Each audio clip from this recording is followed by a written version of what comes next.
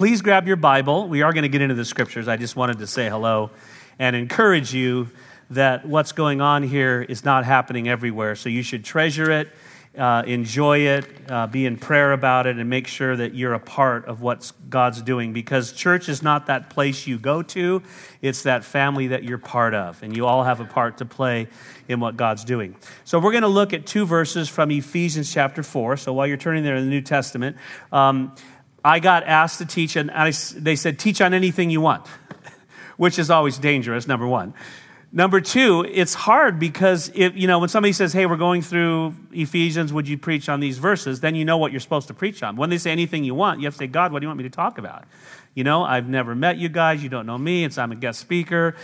You may never invite me back again. So normally guest speakers, they do something nice, like let's joy or heaven. Today, I'm going to talk about anger.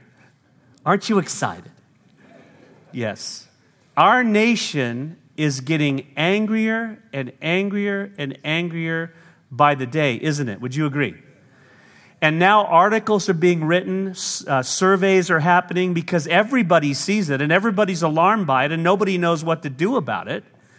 One recent survey said 79% of Americans say they are angrier today than they were a year ago. Another one said 1 in 10 Americans believe they have severe anger issues, whatever that means. One of the articles I looked at was entitled, The United States of Anger. The left hates the right hates the left, people are hurling abuse at each other, and if you turn talk radio on, which is not a good idea, then all the anger's fueling and you feel like you can't get away, and you just feel like you're stained by it. And you and I, as followers of Jesus, are living in the midst of this. How do we handle it?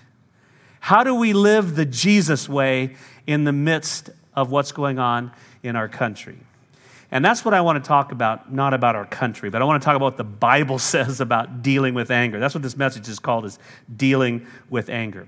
Before I get into Ephesians, there's a verse in Philippians chapter 2 that says this, do all things without grumbling or disputing, that you may prove yourselves to be blameless and innocent children of God, above reproach, in the midst of a crooked and perverse generation, among whom you appear as lights in the world. Another translation, it says, among whom you shine like stars in the universe. As our nation gets blacker and blacker and angrier, we as followers of Jesus, living the Jesus way, should shine brighter and brighter and brighter. We're living different. Jesus said, let your light so shine before men that they may see your good works and glorify your Father in heaven. If we're not careful, we just get caught up in it and we become just like all the other people that are griping and complaining and throwing insults at each other. Well, Ephesians chapter 4, verses 25 through 32 is one of the best passages in the New Testament on relationships. When our kids were young, when they were grade school age and they were able to read and memorize, we memorized Ephesians 4, 25 through 32 as a family. And we talked about it whenever issues came up. Whenever the kids were arguing with each other, we talked about anger, we talked about bitterness, we talked about forgiveness, we talked about truth and honesty.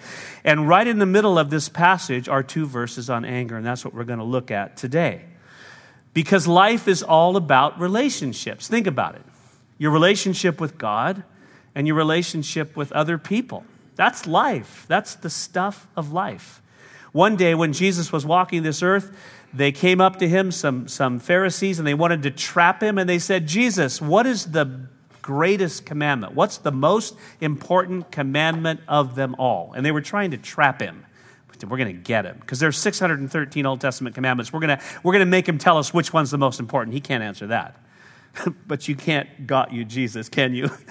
Because he's the Son of God. So he didn't bat an eye. He said, you shall love the Lord your God with all your heart, with all your soul, with all your mind, and with all your strength. But he didn't stop there. He said a second command is like it or linked to it. You shall love your neighbor as yourself. He quoted Leviticus 19:18. And then he said, there's no other commandment greater than these. All the other commandments hang on these two, is what he said. So think about that. The way my wife and I like to word it when we're teaching parents to teach their kids this is teach your children to love God with passion and love people on purpose. If you want to know how mature you are as a follower of Jesus, it's not how many Bible studies you sat through, it's not how many Wednesday nights you've been to, not how many verses you have memorized, it's how much do you love God and how well do you love people. Now, we're jumping into the book of Ephesians. All Scripture is God-breathed. The Apostle Paul wrote this letter to the believers in Ephesus. The first 3 chapters are all about who you are in Christ, who we are in Christ. We're new creations, all the beautiful, amazing things God has done. It's theological, it's deep, it's beautiful. And then chapters 4 through 6 are all about how we live out this new identity. Now think about your life for a second. You are not the same person you were before you met Jesus. You're a new creation. How many of you raise your hand and say, hallelujah, I know I'm not the same person, right? He changed me. First, he saved me and forgave me of all of my sin, past, present, and future. And I have a new destination, eternity with the Lord. But I still am working out my salvation. I still deal with sin at times in my flesh. I'm learning to walk in the Spirit. In Philippians, it says, work out your salvation. Not work for your salvation. Salvation's a gift. It's all done by Jesus. Grace, he did it all. But we're to work out our salvation. And one of those things is learning how to deal with anger and walk and live life the Jesus way. And chapters 4 through 6 are all about that, specifically the verses we're going to look at today. Now, it's only 2 verses, but they're super, super powerful. Now, it's verses 26 and 27. I want to read them and then make 3 observations about them, all right? Verses 26 and 27, if you got your Bible open, Ephesians chapter 4. In your anger, do not sin. Do not let the sun go down while you are still angry, and do not give the devil a foothold. That's it. In those 2 short verses are 3 powerful statements, admonitions, if you will, that we need to take heed of and live out. Now, anger is nothing new, all right? It shouldn't surprise any of us here today that the first murder in the Bible happened when one brother became jealous of his other brother. Jealousy led to anger. Anger led to murder, and Cain killed Abel. Now, what is anger? Anger is an emotion. We all know what it feels like because we've all experienced it. But let me give you a definition. This is a biblical definition. It's kind of clinical sounding, but here it is. Anger is a strong feeling of displeasure or hostility caused by a real or perceived offense, injury, or unmet desire, usually accompanied by a desire to seek revenge. Well, that's funny, I think. I mean, it's not like, I'm angry and I'm going to get you. We all know what this is like, don't we? Now, in and of itself, anger, it's an emotion. It's neither good nor bad. It's how we handle it that makes all the difference in the world. Now, there is such a thing as righteous anger. God gets angry. Listen to Exodus 22. God is speaking. You shall not afflict or take advantage of any widow or orphan. Man, this beautiful ministry in Carmen Cerdán, I haven't been there. My kids have been there. And there's, I think, 15 severely handicapped orphans. And God says, if you afflict or take advantage of any orphan, if you do and they cry out to me, I will surely hear their cry and my anger will be kindled. So God says, I'm going to get angry. Jesus himself was angry at times. In Mark chapter 3, we read the story of the man who came into the synagogue on the Sabbath day, a day like today, with a withered hand. And the Pharisees who hated Jesus because they were jealous of him and the crowds were gathering around him, they're watching him to see if he's going to heal this man with the withered hand, because as far as they were concerned, healing for a teacher was work, and you can't work on the Sabbath, therefore you can't heal anybody on the Sabbath. So they're watching him to try to trap him. What did Jesus do? He said this, is it lawful on the Sabbath to do good or to do harm? To save a life or to kill? And the Bible says they kept silent, because they were seething with jealousy and anger. Mark 3:5 says, after looking around at them with anger, Jesus, grieved at their hardness of heart, said to the man, stretch out your hand. And he stretched it out, and his hand was restored. Wow. So Jesus looks at these men. He saw their hypocrisy, their hard hearts, their lack of compassion, and he was angry. And they should have been so thrilled, like, oh, I'm so glad my hand isn't withered like that. Oh, hallelujah, it's restored. They should have been weeping tears of joy, but they were not, and it made Jesus angry. In John chapter 2, we read where Jesus cleansed the temple. He took a whip and overturned the tables of the money changers. He said, "Stop making my Father's house a house of merchandise." And the disciples remembered that the scriptures said, "Zeal for your house will consume me." So God gets angry, but God's anger is a sinless anger. It's a holy anger. It's a righteous indignation. Righteous anger is always when God's name is slandered or his purposes are being obstructed. Here, in his compassion, God wanted to heal, and they were trying to stop it. You and I, think with me, we're made in the image of God, the Imago Dei, and once we come to Jesus, his Spirit comes to live within us. So we at times experience this righteous anger, this righteous indignation. But the problem is we have to be really careful. When we see a child being sex trafficked or an abuse taking place or someone being mistreated, we feel this righteous anger. But we have to be careful because unlike God, we are sinful. We're not sinless. And even our righteous anger, we can turn very quickly to self-righteousness. And we start blasting people because we know God's heart and we know God's way. And we're going to tell you a thing or two. And suddenly we're in the flesh blasting people in the name of Jesus. And that's happening all over our country today by people who say, "I'm a follower of Jesus," but they're not living life the Jesus way. And it's causing all kinds of confusion amongst people that don't know the Lord. Now, if we're not careful, even righteous anger can lead us to a self-righteous kind of attitude.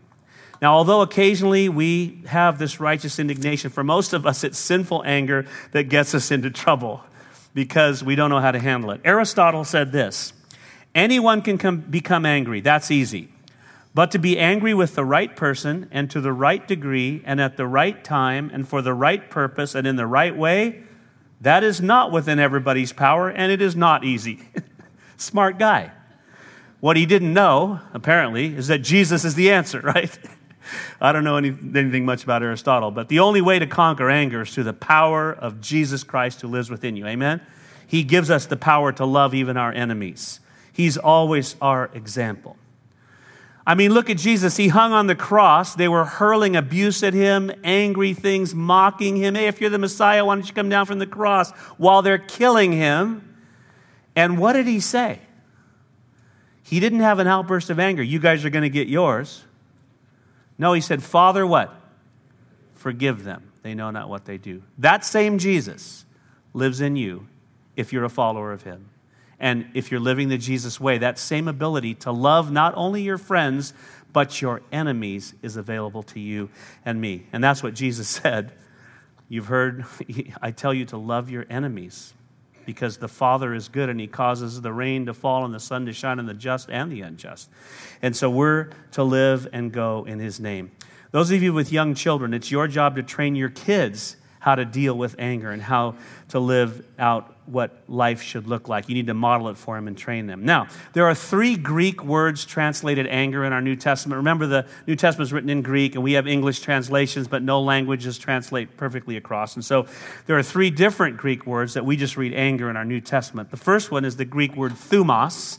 This is explosive anger, where we get mad about something and we blow up and maybe we yell or whatever. That's thumos anger. There's a second word, orge. This is a settled, kind of seething kind of anger that seeks revenge. Like you say, I don't yell at people.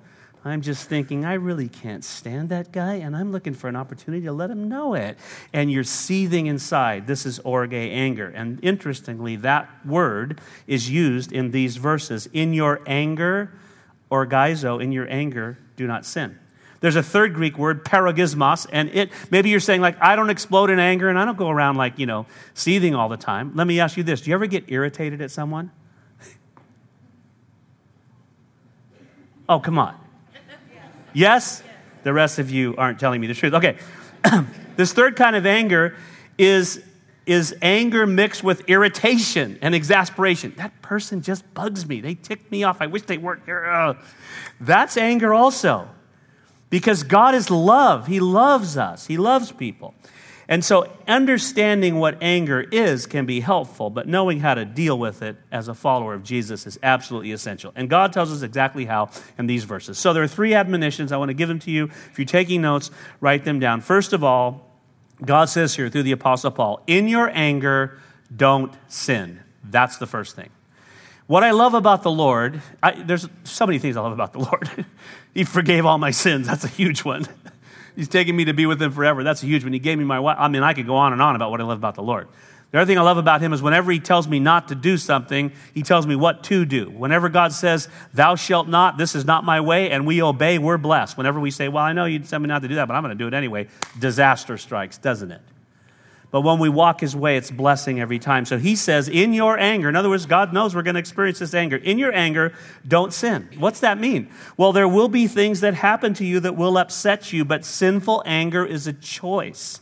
We've all said, he made me so mad. She really made me angry. When we say that, we place the responsibility for our sinful anger on that person. And then it's a cop-out. We think, oh, hey, it's their fault. In reality, my response is my responsibility. I have the Spirit of God. I've been forgiven everything. And the end of this chapter in Ephesians 4 says that we are to forgive just as God in Christ also has forgiven you of everything. We're going to talk about that at the end of the message. Galatians chapter 5, verse 20 lists outbursts of anger as one of the deeds of the flesh. So if I say, hey, I'm filled with the Spirit of God and I hate you, something's wrong. Something's really wrong. James says, out of the same mouth shouldn't come forth blessing and cursing. So an outburst of anger means I'm not walking with God. I'm not filled with the Holy Spirit. I'm not walking in the Spirit. I'm walking in the flesh. And I'm letting anger take over. And most of us have been there, done that, including me. Let me tell you a little story. This happened years ago. You know, we started our church. God was blessing it like he's blessing your church. Our staff grew, and great things were happening. And there was this one couple on staff, and we asked them to do something. It was actually a good thing we asked them to do. It was awesome. But they didn't want to do it. So we said, no, you really need to do this. No, we don't want to do it. So finally we had to have a meeting with myself and my wife and this couple and some other leaders. And we said, look, you guys, this is why we want you to do this. You really need to do it. And in the meeting, the wife raised her voice and, lashed out at me. And I had this outburst of anger. Instead of calmly addressing the problem, I don't remember what I said. I didn't swear or anything. I just raised my voice and I, sort of the how dare you thing. And immediately I felt the quenching of the Spirit of God in my life. Because, see, here I was, the lead pastor of this church that God's Spirit was moving like crazy, and God gave me the privilege of being one of the leaders there, and therefore he expected me to treat his people the way he wanted them treated, and to handle conflict the way he wanted it handled. So for me, I had this Galatians 5 outburst of anger. It was sort of my Moses striking the rock moment. I wish I could tell you I've only had one of them. I've had more, but this was one. You remember Moses, right? So Moses, the man of God Moses, the man we'll get to meet in heaven one day. He leads God's people out of Egypt. The Red Sea parts. He's out in the wilderness. He's leading them, and God's providing manna every day. And then they start grumbling and complaining. What are you doing, Moses? We're wandering around out here. What kind of leader are you? You going to lead us out here to die? We're hungry. We don't like this manna. We want to go back to Egypt. The food was better. It was spicier. And we're dying of thirst. Give us water. And he goes, God, why did you give me all these people? And God says, strike the rock. So he takes his staff, hits the rock, water comes out. Later on, they're complaining again. You let us out here to die. And God says to Moses, speak to the rock. Remember what happened? So God just said, just speak to the rock, tell it to gush forth water. But instead, he said, you rebellious. And he slammed the rock. Water comes out because God is gracious. He's going to give water to his people, even though they're rebelling. But to Moses, there was a consequence. He said, Moses, because you did not treat me as holy in the midst of my people, you will not enter the promised land. You'll see it from afar, but you will not enter there. So before Joshua let him into the promised land, God buried Moses, the body of Moses. And so there was consequences. And there are to you and me when we blow up as well. And so this was kind of my Moses moment in that. So what did I do about that? I'm going to tell you later. Okay, let's keep going. Now, when someone hurts you and you say, I can't stand him or I can't stand here, your anger has turned to sin. And the scripture here says, in your anger, don't sin. Romans chapter 12 says, never take your own revenge, beloved, but leave room for the wrath of God, for it is written, vengeance is mine, says the Lord, I will repay. See, it's our job to love people. It's God's job to judge people because only God knows all the hearts and all the facts. Now, Jesus talked about this in the Sermon on the Mount. Now, Jesus, who's full of grace, he's also full of what? Truth. John chapter 1 says Jesus was full of grace and truth. He wasn't 50% grace and 50% truth. He was 100% grace and 100% truth. So even though he was 100% grace, he also told us God's heart and God's will and God's ways and God's truth. And in the Sermon on the Mount, he said, I tell you that anyone who's angry with his brother will be subject to judgment. And anyone who says, you fool, will be in danger of the fires of hell. Wow. That's strong words. That's why Romans says, never pay back evil for evil to anyone. As far as it depends on you, be at peace with all men. So, the first admonition for you and me is, in your anger, don't sin. Would you all say that out loud with me? In your anger, don't sin. Secondly, there's a second admonition. Don't let the sun go down while you are still angry. That's the second thing right here. How do you handle anger? How do you deal with it? Don't let the sun go down in your anger while you're still angry. Don't let the sun go down while you're still angry. This phrase right here, is a way of saying that anger should never be allowed to fester.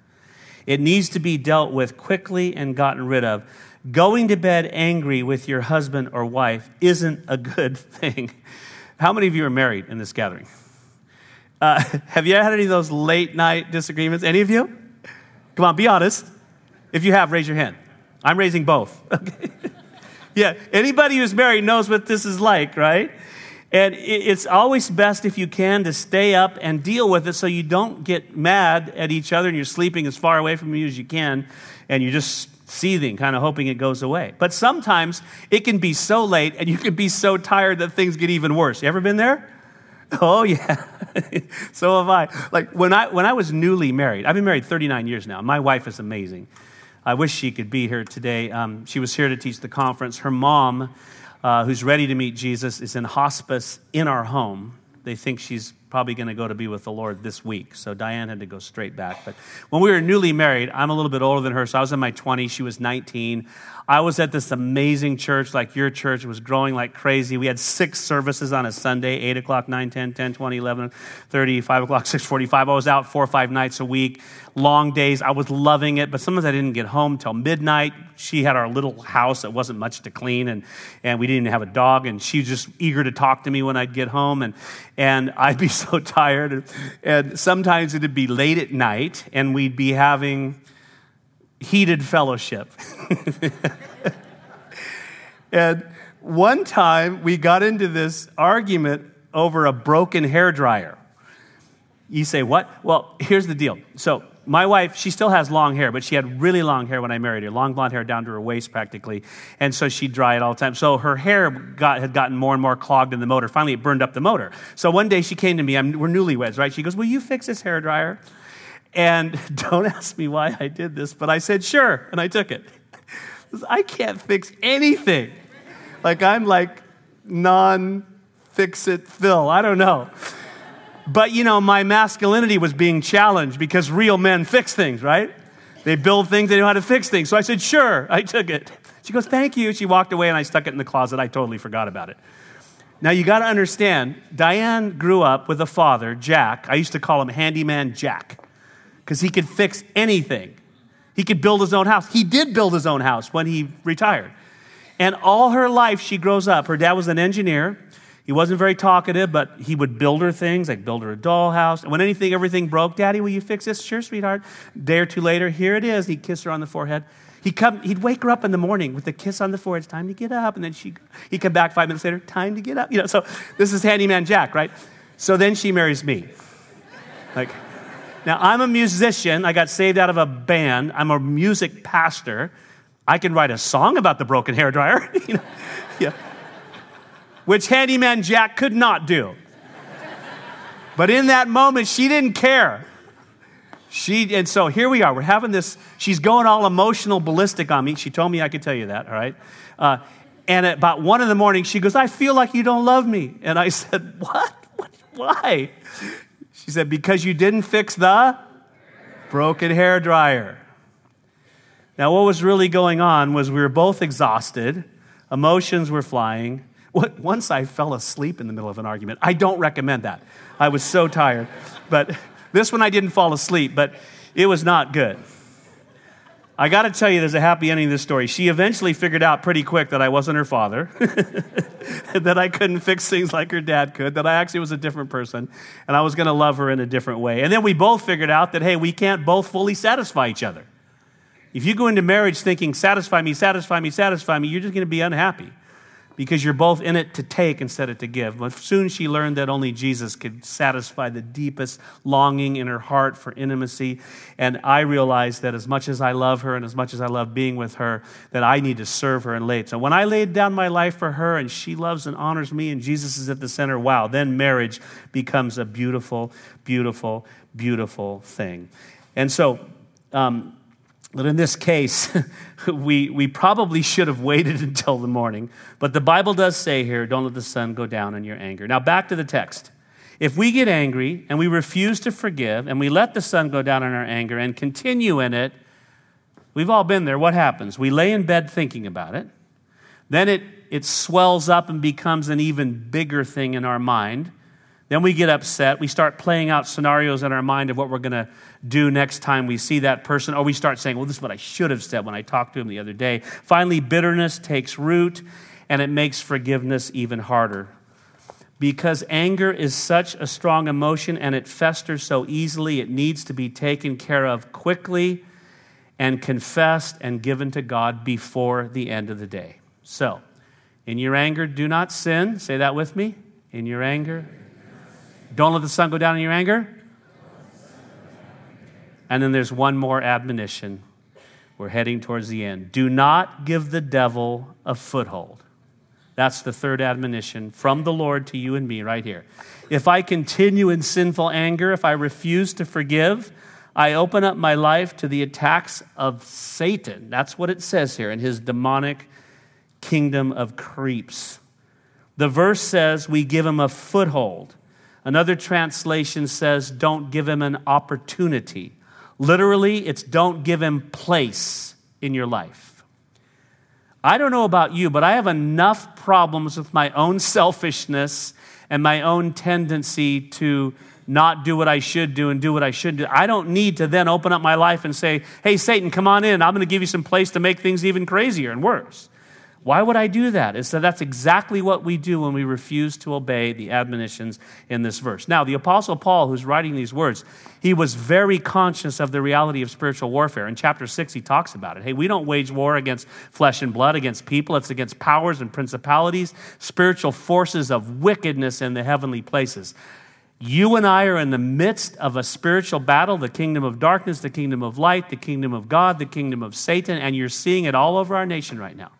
And everybody's trying to figure out how to solve it. Nobody knows what to do about it. The only answer is a full-on revival in our nation for people to come back to Jesus and repent and say, oh, Jesus, forgive us. Your mercy be upon us and save us.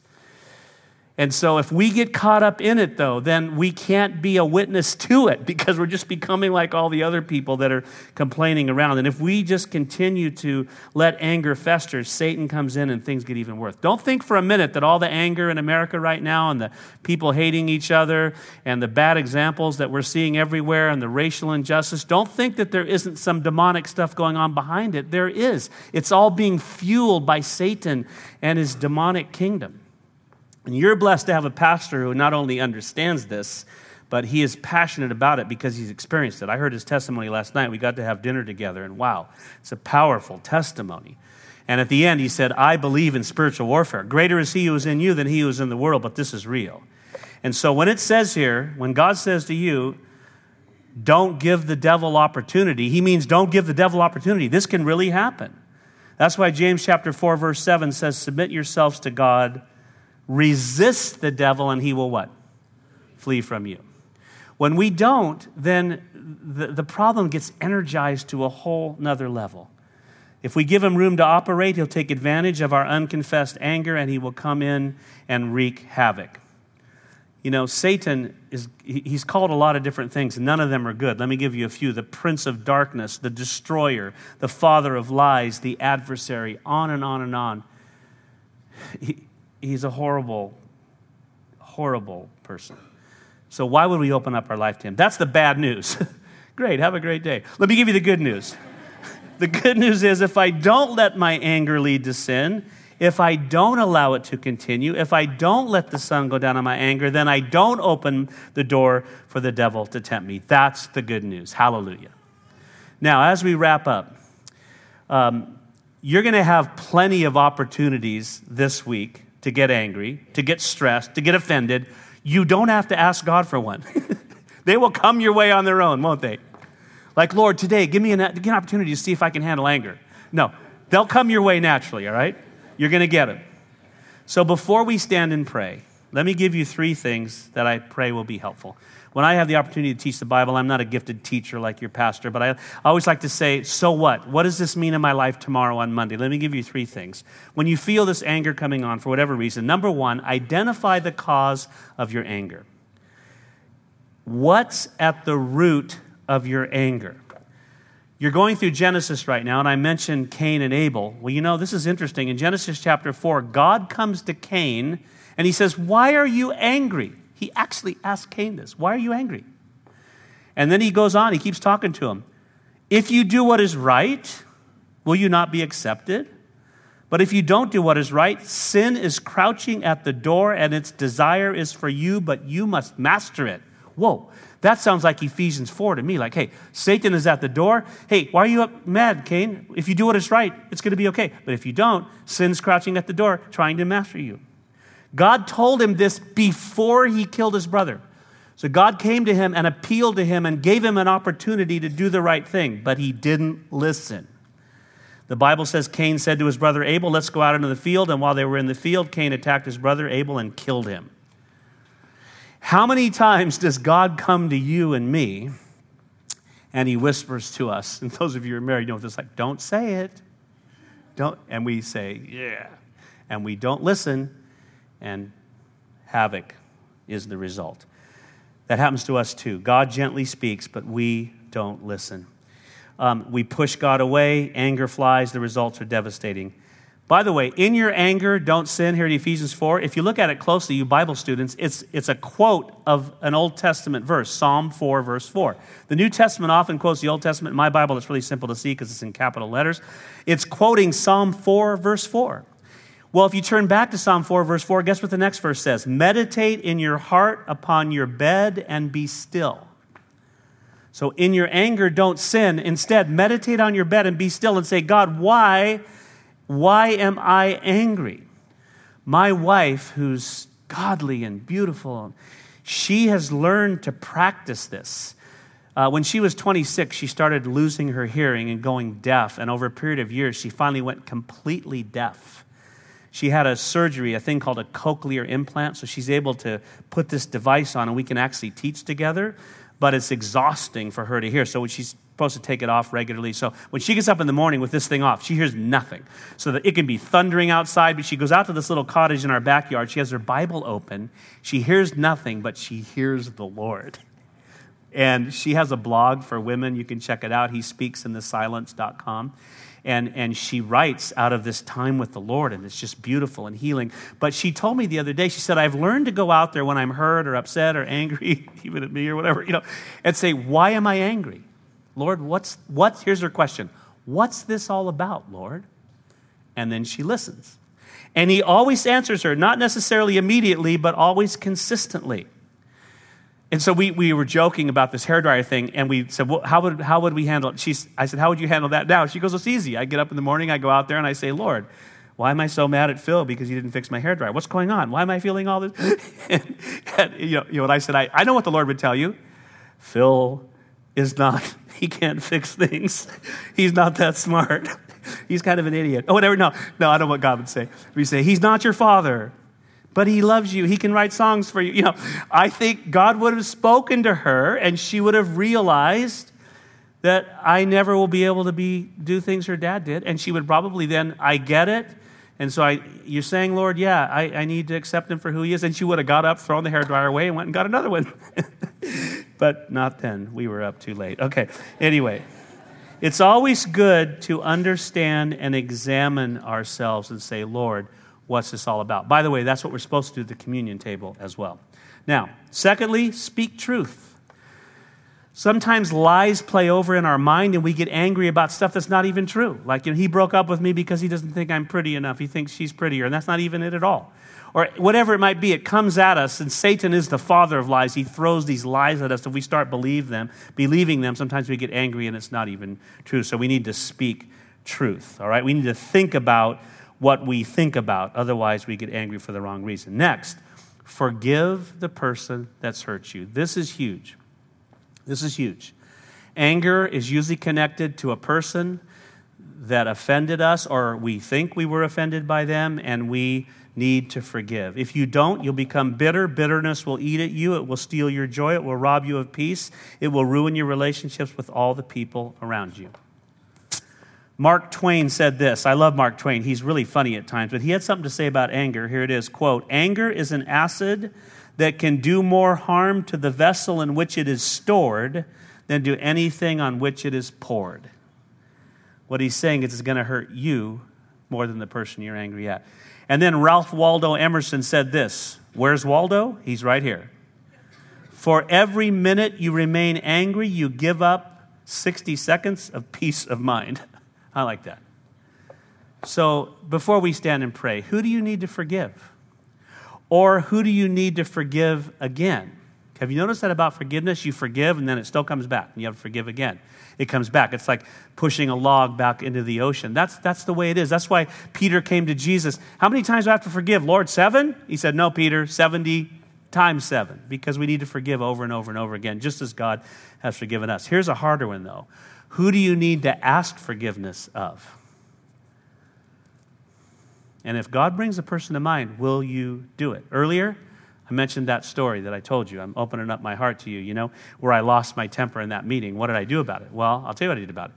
So 2 years go by, 3 years, 4 years. Periodically at the communion table, I'd be going to take the bread and the cup, and I like to say, "Lord, is there any sin in my life I need to confess?" Periodically, this would come up, and I'd say, "Lord, yeah, I really blew it. I was angry. I shouldn't have. Please forgive me." "Okay, I forgive you."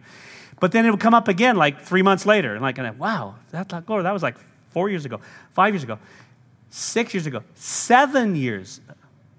One Saturday night, not too long ago, I was getting ready to preach the next day, and here it was again, this time really strong, like you need to call and ask her forgiveness. I go, "Lord, it's been 7 years. And they're not even here anymore. They went out and started another church, in another place. But it was so strong. I said, "Okay, well, you're not going to let me go, are you, Lord?" And so I said, "Well, okay." I looked at my phone. I had a new iPhone. Oh, I don't have their number anymore. I'm off the hook. And as soon as I said that, God said, "Text Brooke." Brooke is this other guy that had his number. I go, "Oh, it's like Saturday night. It's like 20 minutes to 10. He's probably asleep. Text him." So I texted him, hoping he wouldn't answer. 60 seconds later, ding, here's the guy's number. So I pick up the phone. I call. Picks right up. It was awkward, but he was friendly. "Gosh, I haven't talked to you in so long." And we talked for a little bit. I said, "Do you mind? Can I talk to your wife for a couple of minutes?" She goes, "Sure, she's right here." So he hands her the phone. And I said, "You're going to think this is crazy, but do you remember way back that meeting we had in my office where, it got heated?" And she goes, "Oh, yeah, I remember." And I said, "The Lord has just really shown me that what I did was wrong." I asked her forgiveness. Got really quiet. She started to cry. Anyway, give the phone back to her husband. We talked for a little bit, hung up, and within 60 seconds, I get a text from him. "Thank you so much. You have no idea what that meant to us. When can we get together?" So all this healing happened. Now, why am I telling you this? To tell you, look at me, I'm pretty amazing, huh? Look what I did. No, it's why did it take me, even as a pastor, 7 years to do that? Should have taken me 7 seconds. In the meeting, I should have asked forgiveness. Or at least 7 hours or 7 days. But 7 years? Come on. It shows you Jesus has a lot more work to do in my life to make me more like him. But who do you need to ask forgiveness of? And to do that, there's going to be a person, a problem, a situation that you need to give to him. It's going to take faith to forgive. But here's what I love. The Bible says if we cast all our cares upon him, we can do it because he cares for you. In fact, let me read to you a translation of that verse that is my favorite translation of 1 Peter 5:7. You can throw all the weight of your anxieties upon him, for you are his personal concern. Isn't that beautiful? Like you can say, Lord, this is hard. I don't know how I'm ever going to get the courage to pick up that phone, so I throw it on you. You care about me. Give me the courage to do it. Well, we need to live the Jesus way, gang. We need to deal with anger the Jesus way so that we can shine like stars in the midst of this crooked generation that needs so desperately to come to Jesus. Amen? Amen. All right, let's stand together, and as the worship gang comes back up, I just want to pray for you. Just put your stuff down and stand up. And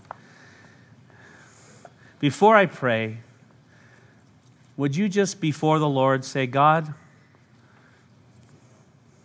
what's this about?